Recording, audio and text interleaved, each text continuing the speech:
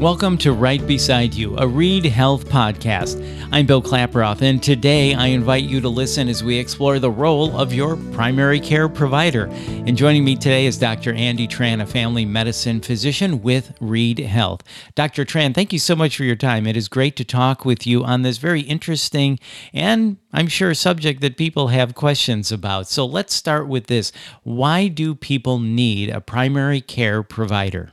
Bill, thank you very much for having me. The primary care provider is really the quarterback of your care team.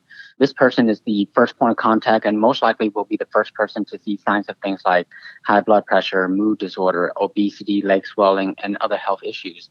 The PCP's job is to make sure you get the right care in a way that fits your needs and values. This could include managing those abnormal findings or symptoms or referring you to a specialist. Over time, your PCP will learn nuances of your medical history, your reaction to medications, your health goals, your lifestyle, your treatment preferences, and whether or not your overall healthcare needs are met. That intimate knowledge can make a big difference to your health. Studies actually have shown that people with primary care providers are more likely to get preventive services, including cancer screenings, and report significantly better healthcare access. And patients that are active with a PCP have fewer hospitalizations and emergency room visits as well. And they do report feeling better about their overall well-being. Yeah, that's really important and good things to keep in mind. I love how you put that, the quarterback of your care team. That really illustrates what a PCP can do for you. So then you did mention a few things there. Can you go a little bit more in depth of the role and then really the overall importance of a PCP to someone's health? A primary care provider is essential to helping patients access healthcare and staying healthy. Some primary care providers are physician assistants, some are nurse practitioners, and some are doctors. Regardless, a PCP takes care of you, your family, the people in it. We do well child checks, sports physicals, immunization updates, and treat any acute illness that may cause you or your child to stay home from work or school. Additionally, we help prevent diseases by identifying risk factors and coordinating and managing chronic diseases that not only add years to your life, but also improve the quality of those years. A specialist will still need a quarterback. Your specialist is really focused on a specific issue, really, while your PCP looks at the big picture by pulling all of the data from all the specialists and discussing those with you, the patient. Data shows that adults with a PCP are 19% less likely to die a premature death than those who see only specialists. For example, an endocrinologist may focus on adjusting your insulin to better manage your blood sugars. Your primary care provider will be checking your feet to see if you need specialized diabetic insoles and asking if you've seen a podiatrist or whether or not you've had an eye exam by an optometrist to ensure normal vision. So it's important to have someone on your team to help you pull data, interpret them, and guide you in your care. Yeah, that really makes sense. So you said your PCP can do well child checks, sports physicals, immunization updates, treat any acute illnesses, things like that. What are some of the other things or conditions a PCP can do or treat a patient for? What don't we do? Well, actually, that depends on your PCP specialty. Some primary care providers practice internal medicine and these patients age 16 and above. But the majority, those who practice family medicine, see all ages and can do prenatal care, obstetrics, GYN exams, take care of your baby when they are born, and continue to take care of them till the end. Hence the saying cradle to grave or womb to tomb. During your visits, your PCP will ask health questions to perform screening tests to help identify risk factors and prevent development of major health problems down the line, such as heart disease, stroke, and cancer. Additionally, we treat acute illnesses such as coughs, colds, chest pain, stomach pain, and UTI to save you a trip to the urgent care and or emergency department.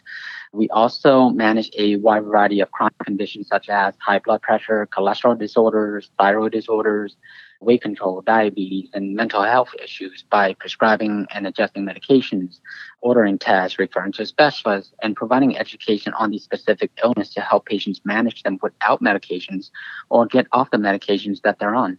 So let me ask you this then. For someone searching for a primary care provider, how does someone go about choosing a primary care provider? What are some of the considerations we should know about?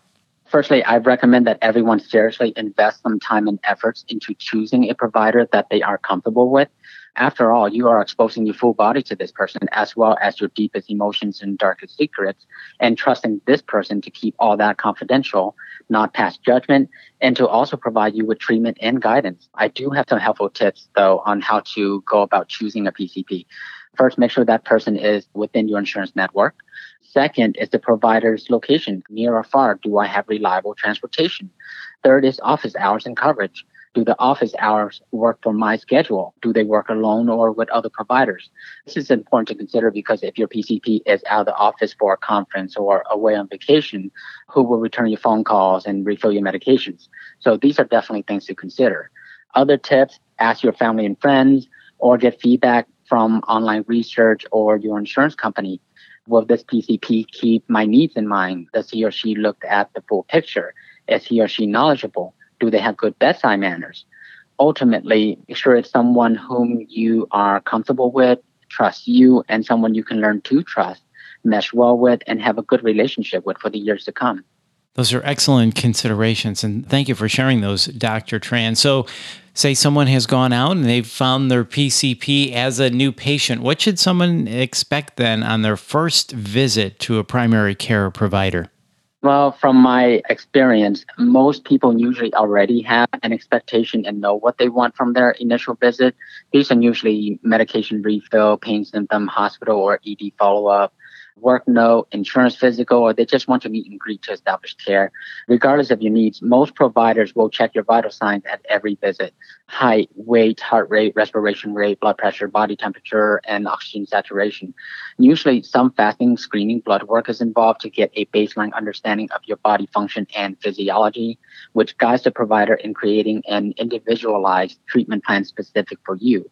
These initial or baseline blood work also help screen for underlying disease that may or will cause a problem in the future that may impose larger financial burden and health repercussions.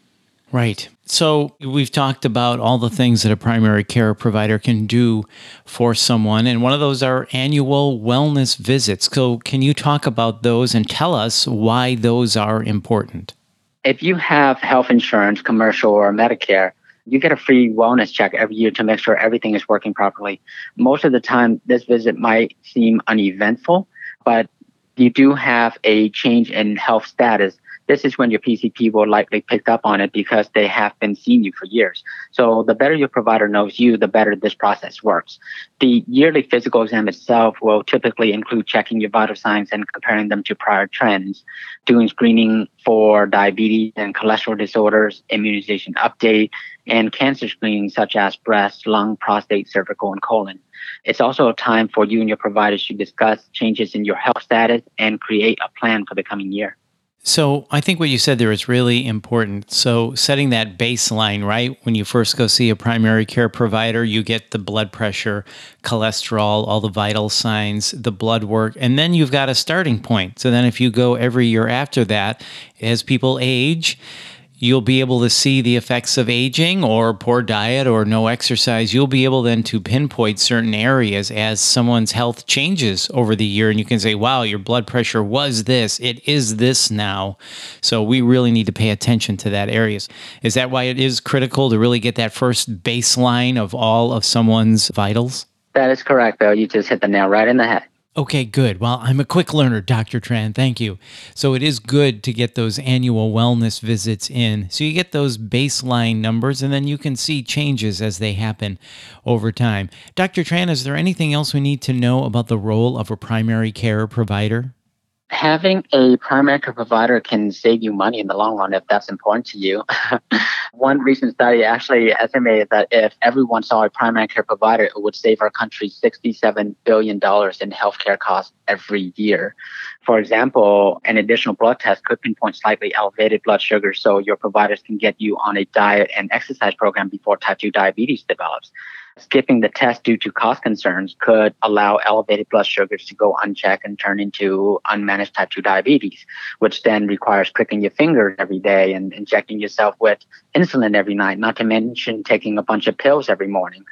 And uncontrolled diabetes can lead to health issues such as loss of vision, loss of limb, and heart attack and stroke. So the better your provider knows you, the more he or she can help you live a healthy life and be around longer for the people and things that matter to you most.